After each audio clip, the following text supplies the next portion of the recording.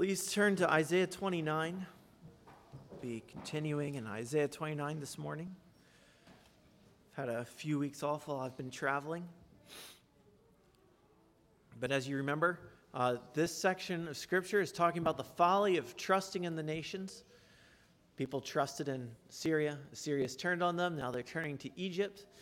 But God has rebuked them for this, but then he also promises that he will forgive them and he will save them out of their folly and that he will destroy their enemies regardless. And so it's in this promise of salvation that we continue and we look at this promise that began it's sprinkled throughout this chapter, but began in 17 and said, "Is it not yet a very little while until Lebanon shall be turned into a fruitful field?" So we'll be looking particularly at verses 20 and 21 this morning, but please stand and I'll read verses 17 through 21. "Is it not yet a very little while until Lebanon shall be turned into a fruitful field, and the fruitful field shall be regarded as a forest? In that day the deaf shall hear the words of a book, and out of their gloom and darkness the eyes of the blind shall see. The meek shall obtain fresh joy in the Lord, and the poor among mankind shall exult in the Holy One of Israel. For the ruthless shall come to nothing, and the scoffer cease. And all who watch to do evil shall be cut off, who by a word make a man out to be an offender, and lay a snare for him who reproves in the gate, and with an empty plea turn aside him who is in the right." Amen. These are the words of the Lord. You may be seated. Dear Heavenly Father, we thank you for your word. We thank you for its blessing, its rich promises. And God, I pray that this statement regarding the ruthless one, the accuser, Lord, that this would be a promise that we would be able to fully embrace and understand. In Jesus' name, amen. Today, I would like to talk to you about the accuser. Some of you know the word Satan literally means accuser. In Scripture, he appears as Hasatan, which means the accuser. And this is the primary power that he has, to accuse. And it's something that people recognize even if they don't believe in the devil himself. Even if they don't believe, they can sense that power of accusation. They feel a guilt for their problems, even if no one is around. You know, it's very interesting, given the way people see the world. You know, if they don't believe in a God, they believe that everything is natural. But the animal does not sit around thinking about his guilt. The rocks and the trees don't sit around thinking about guilt. But human beings, we recognize there's something real as guilt, and it sits on us, and it weighs on us. And we can try to ignore it. We can try to push it off to the side. We can try to medicate it. But ultimately, we must deal with the problem of guilt. We must deal with the power of accusation. And that power can only be dealt with through the atonement of Jesus Christ, through his sacrifice on the cross, through his shed blood. We can have forgiveness of our sins. We can have this power of accusation taken away. But it is only through him.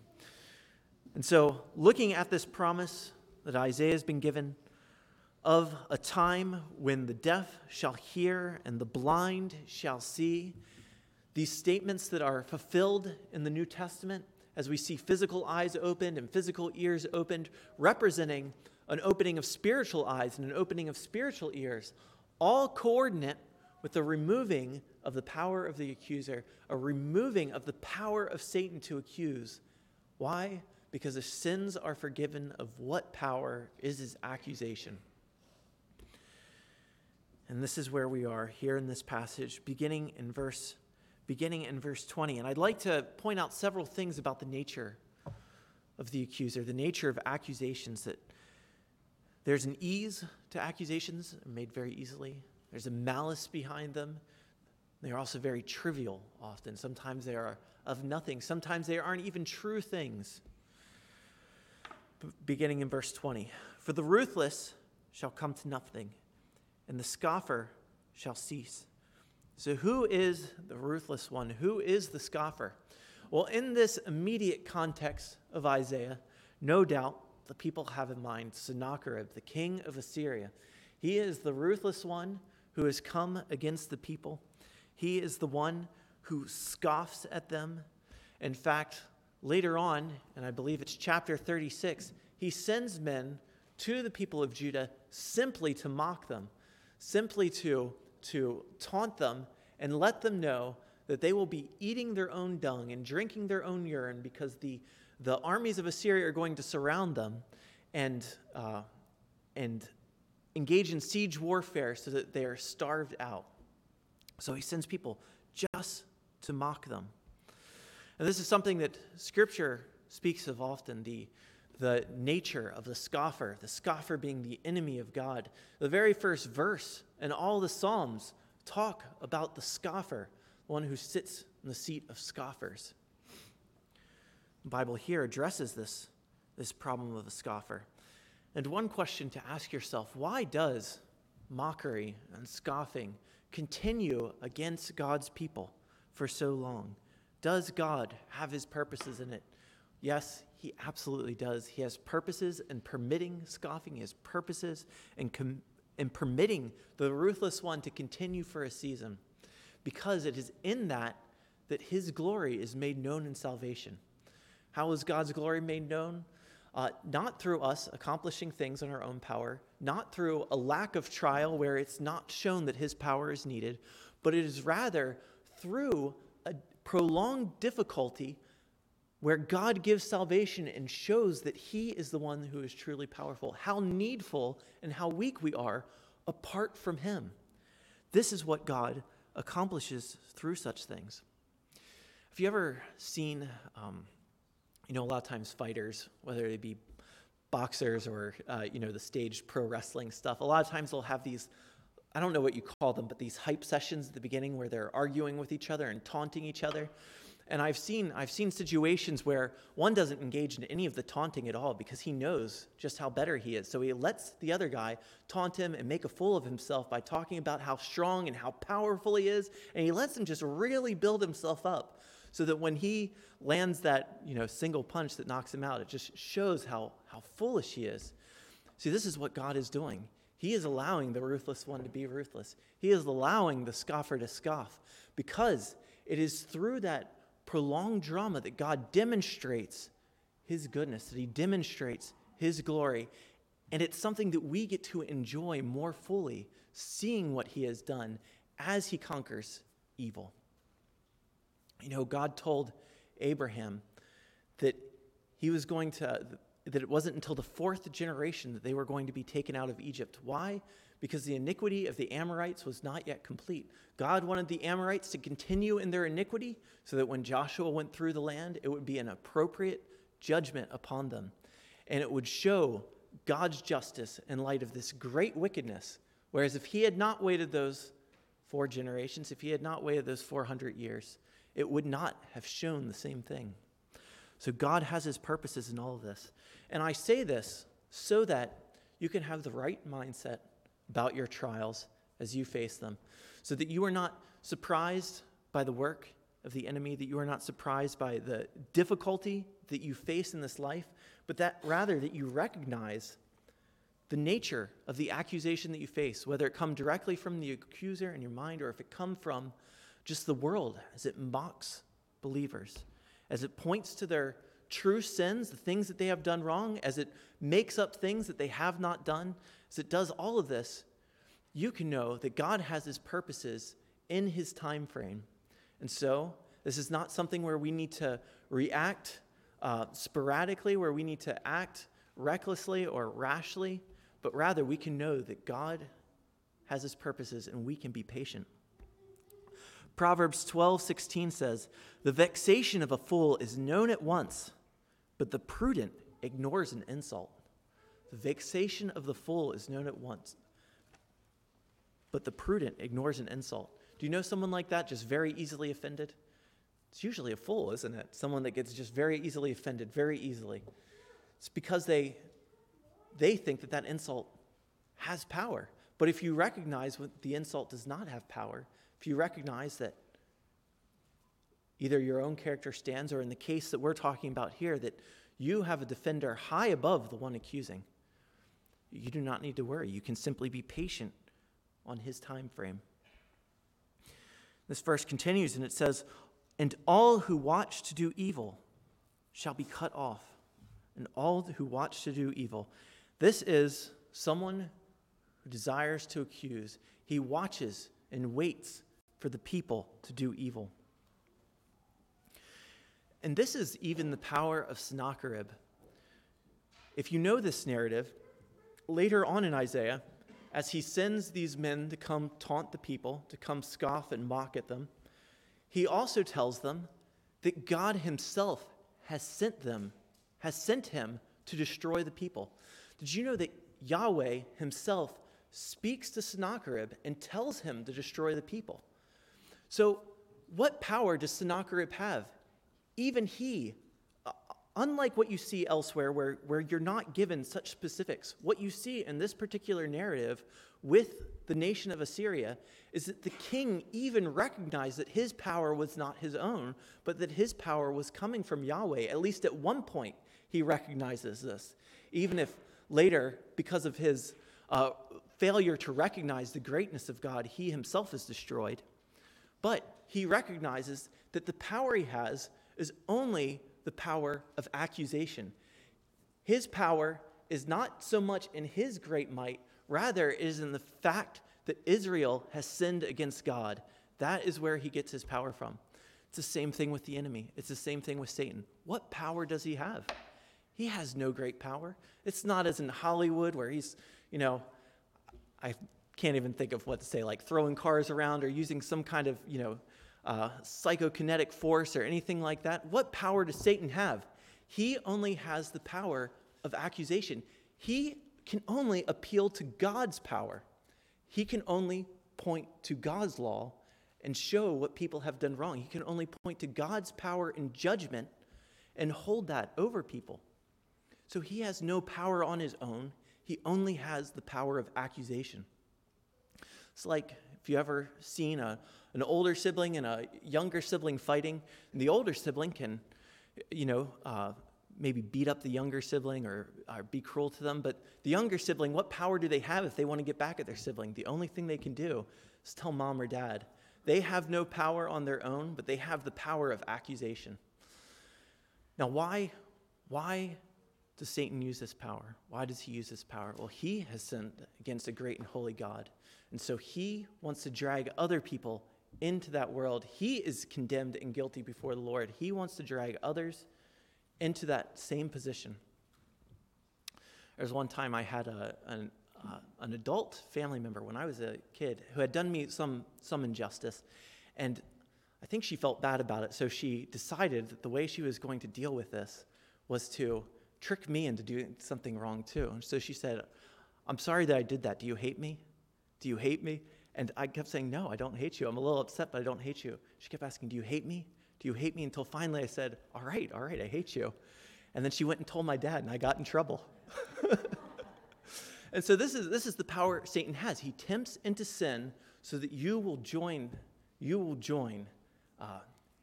in this realm of the devil and his angels, that place that is prepared for them, hell. This is the motivation, and this is the only power he has. It is only the power of accusation. Now we see the ease with which accusations are made. Who by a word make a man out to be an offender. Who make a man out to be an offender. Just a simple word. Just a simple word. It's so easy for an accusation to happen, whether it be true or it be false, because the law of God is so powerful. It only takes a simple word. A lot of you know that, especially in the world lately, it is just very easy to accuse someone who's in a prominent position of having done something offensive or wrong, whether or not there's any truth to this. If there's someone willing to accuse, the news is willing to highlight this person, give them all the airtime, and make sure that accusation has power against this person, and it only takes just one small little word. Well, that is the case with our accuser as well. It only takes one small little word. It only takes one word if the matter is true because God's law is powerful, and even if the word is false, because God's law has power, and the world recognizes to some degree the power of God's law, the power of right and wrong, that when the believer is accused of something false, people grasp onto that and hold on to it as though some great thing has happened. And this accusation is done with malice as well. It says, and lay a snare for him who reproves at the gate. Who is the one who reproves at the gate? Let me share a few verses with you. Proverbs 24:7 says, wisdom is too high for a fool. In the gate, he does not open his mouth. The gate is the public place in the city. It's where everyone has to come and go through. And so it is in the gate where judgments might be made, where people of authority would resolve issues for others. And so this is where true justice is supposed to happen. True justice is supposed to happen in the gate. But the enemy hates justice. The enemy hates those who would reprove in the gate. Amos speaks of this. In Amos 5:10 it says, they hate him who reproves in the gate. Speaking of the wicked, they hate him who reproves in the gate, and they abhor him who speaks the truth. The enemy despises truth. And consider how this was played out in Genesis 19 with Lot. In Genesis 19, verse 1, it said, the two angels came to Sodom in the evening, and Lot was sitting in the gate of Sodom. When Lot saw them, he rose to meet them and bowed himself with his face to the earth. So here Lot is in the gate of the city, and most of you probably know this story. The angels come into Lot's house. Men come to Lot and want to abuse the angels, but he will not let them. And then it says later in this chapter, but they said, this is the people of the city, stand back. And they said, this fellow came to sojourn, and he has become the judge. Now we will deal worse with you than with them. So they said, he has become the judge. So what don't they like about them? He is the one who sits in the gate. He is the one who offers wisdom and offers justice. And they despise that he has become a judge. They despise this authority because what does this authority do? It brings condemnation against themselves. So what they want to do? Turn that condemnation around any way that they can. Give a false accusation or even a true accusation to bring down one who speaks truth. This is why you see so often that people will reverse comments made, or if a preacher preaches about something true, they will try as hard as they can to find that same thing wrong in the preacher's life. Or if you speak as a Christian, they will try to find exactly the same thing wrong, or anything wrong, but especially if they can find that same thing. If someone preaches against homosexuality, you very frequently hear people say, well, that's because he's a closet homosexual. That's why he speaks about homosexuality. People are very eager to find that hypocrisy in the life of a believer. And this last phrase, speaking of the triviality of accusations, and with an empty plea, turn aside him who is in the right. With an empty plea, turn aside him who is in the right.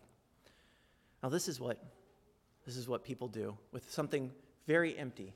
They are willing to accuse. Now that may be something very small that has power because of God's law, or it may be something that has no truth to it at all. And the enemy is happy either way to accuse and to saddle with guilt. And this is exactly how the world that follows after him, exactly what they do as well. Jesus said, you are not of your father Abraham, rather you are your father the devil. And so why do so many people engage in tempting others to join them in their sin, so that they can join them into this place of condemnation? Why? It is because they are of their father the devil, and they operate exactly as he does. And there is no hope for them apart from the forgiveness of Jesus Christ. You know, this is exactly what happened to Jesus. He was accused over nothing, and not just small things. He was accused over things that were entirely untrue. People accused him because he healed on the Sabbath. They accused him because they did not think that he had the right authority, but he did have the right authority, and he never sinned. And they accused him with a death sentence, and so he died, but he was buried and raised again in 3 days. So all of those accusations being falsely given to Jesus, how does that compare to the accusations that are truly given against us? When you're saddled with guilt, real guilt, how are you supposed to bear it?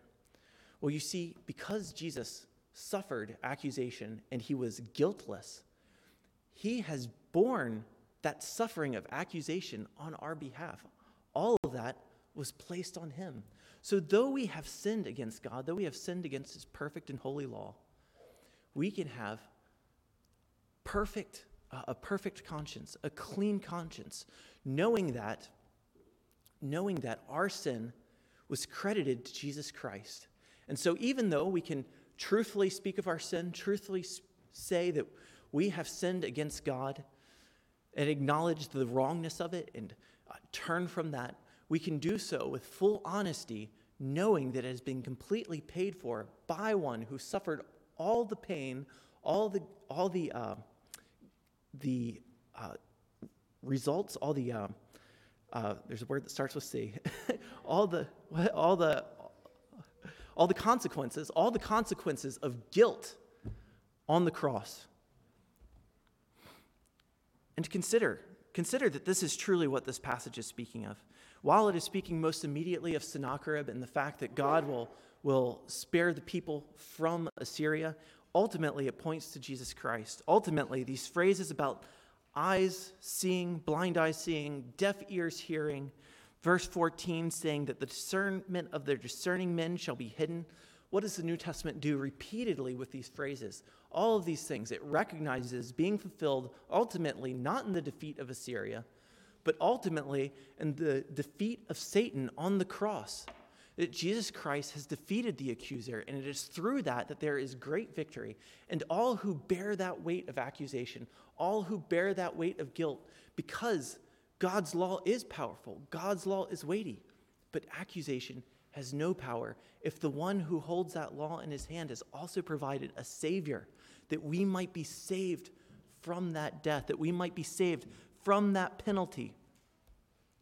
We are perfectly free. And so how is it that the deaf shall hear? How is it that the blind shall see? It's by the defeat of the accuser, and he has been defeated on the cross.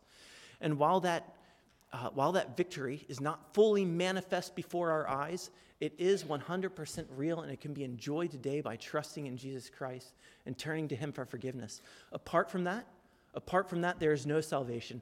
That power of accusation is very real because God is very real, and his power of his law is very real. And it will weigh over you, and it will weigh over you until that final day of judgment, unless you have forgiveness from Jesus Christ. If you have his forgiveness for your sins, all of that is wiped away. All of that is wiped away. There is no condemnation for those who are in Christ Jesus. There is therefore now no condemnation for those who are in Christ Jesus. That power of accusation is wiped away. If you are saddled with guilt, if you are one who saddled with the notions of your own failures, of your own failing before God or man, then know that it is only God's perspective that matters, and he has provided a perfect Savior to wipe all that away, so that the accuser, who has no inherent power and can only point to God's power, that even that is taken away from him, and you might be perfectly free. Let's pray. Dear Heavenly Father, we thank you for this great salvation that you have provided in Jesus Christ. We thank you that you have defeated the accuser through him. And we thank you that you have given this salvation freely to many across the globe and offer it to the unbelievers, even here now. Lord, I pray that we would be those who are eager to experience this forgiveness, eager to refresh our minds with the knowledge of what you have done in him. And Lord, I pray that as we contemplate this truth, as we roll over in our minds the fact that Jesus Christ has suffered the penalty for us, that we would be released from all such thoughts of anything the accuser might throw at us. And Lord, I pray that you would lead us away from temptation and evil in the world who would try to pull us into the same condemnation. And God, I pray that you would give us words that would speak great promises, offering this same salvation to others who so desperately need it. In Jesus' name, amen.